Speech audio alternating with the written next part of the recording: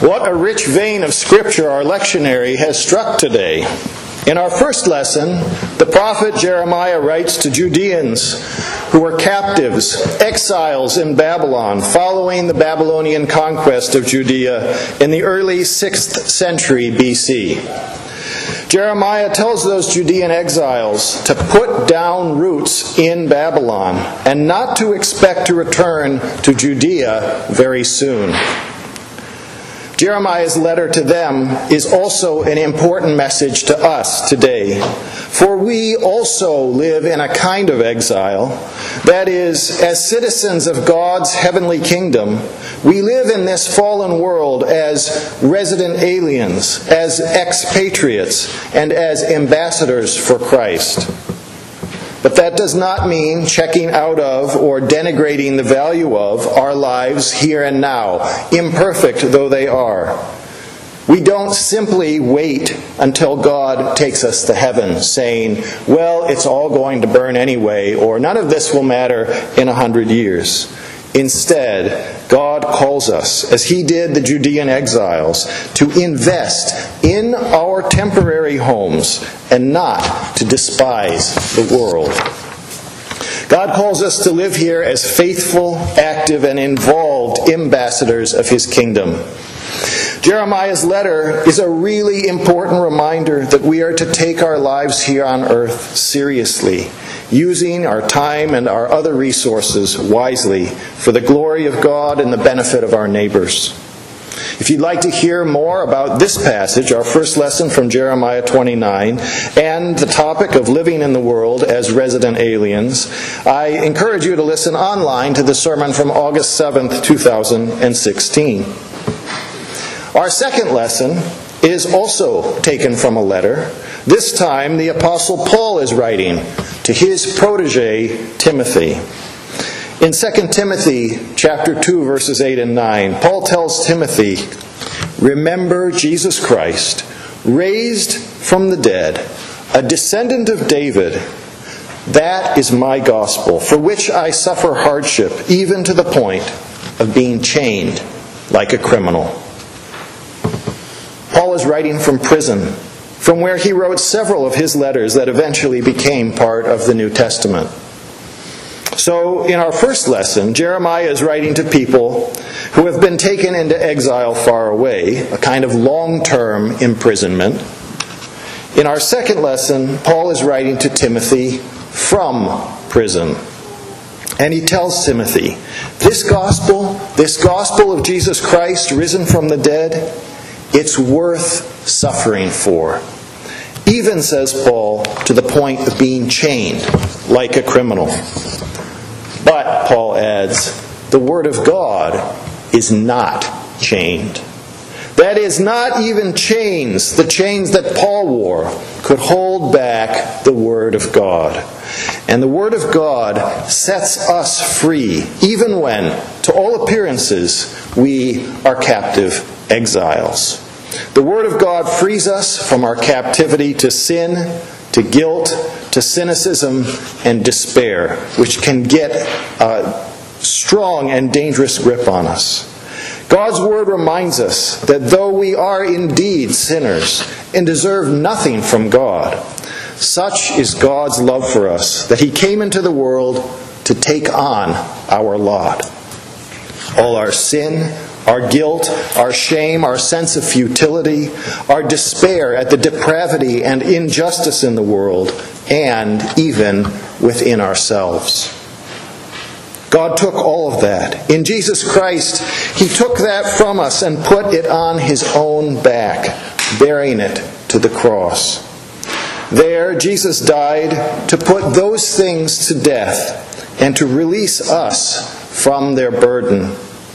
And when He rose from the dead, those burdens, they stayed in the tomb. Baptized into Jesus' death and resurrection, we then are unchained, free to walk in newness of life, even if, like Paul, we find ourselves in a physical prison, or like the Judeans, in exile in a faraway country. Nothing, writes Paul in Romans chapter 8, can separate us from the love of God in Christ Jesus, which is ultimate liberation. And that is good news indeed, which is why, reading on in our second lesson, verse 12 comes as such a shock. There, Paul tells Timothy, if we deny him, he will also deny us. And then right after that, in verse 13, if we are faithless, he remains faithful, for he cannot deny himself. What does that mean? How can both statements be true? If it's any comfort, know that we're not alone in our bewilderment. Christians have been asking these questions for a long time. And there are several ways to interpret the passage, but for now, I'd simply like to highlight its consistency with a pattern that we see elsewhere in Scripture. That is, first what God demands of us, followed by what God promises us. In theological terms, we call God's demands law and His promises gospel. We see this pattern of law and gospel, of demand and promise, frequently in Scripture and in the life of the church, not least in God's condemnation of our sin, followed by His gracious and liberating word of forgiveness. Without Christ, we stand condemned. In Christ, our unfaithfulness is overcome by God's own faithfulness. In Christ, we receive God's own righteousness in exchange for our sin. In Christ, God takes our spiritual uncleanness and makes us clean indeed. Our gospel lesson from Luke 17 is a story of disease and healing, of ritual impurity and cleansing. Jesus, on his way back from Galilee to Jerusalem, heals 10 people with leprosy, a Greek word that can refer to a variety of skin diseases. In Jesus' society, people with leprosy were not only physically afflicted, but according to Jewish law were also considered ritually unclean, and were therefore kept physically and often socially distant from the rest of society. Of the 10 people that Jesus healed, just one returned to thank him.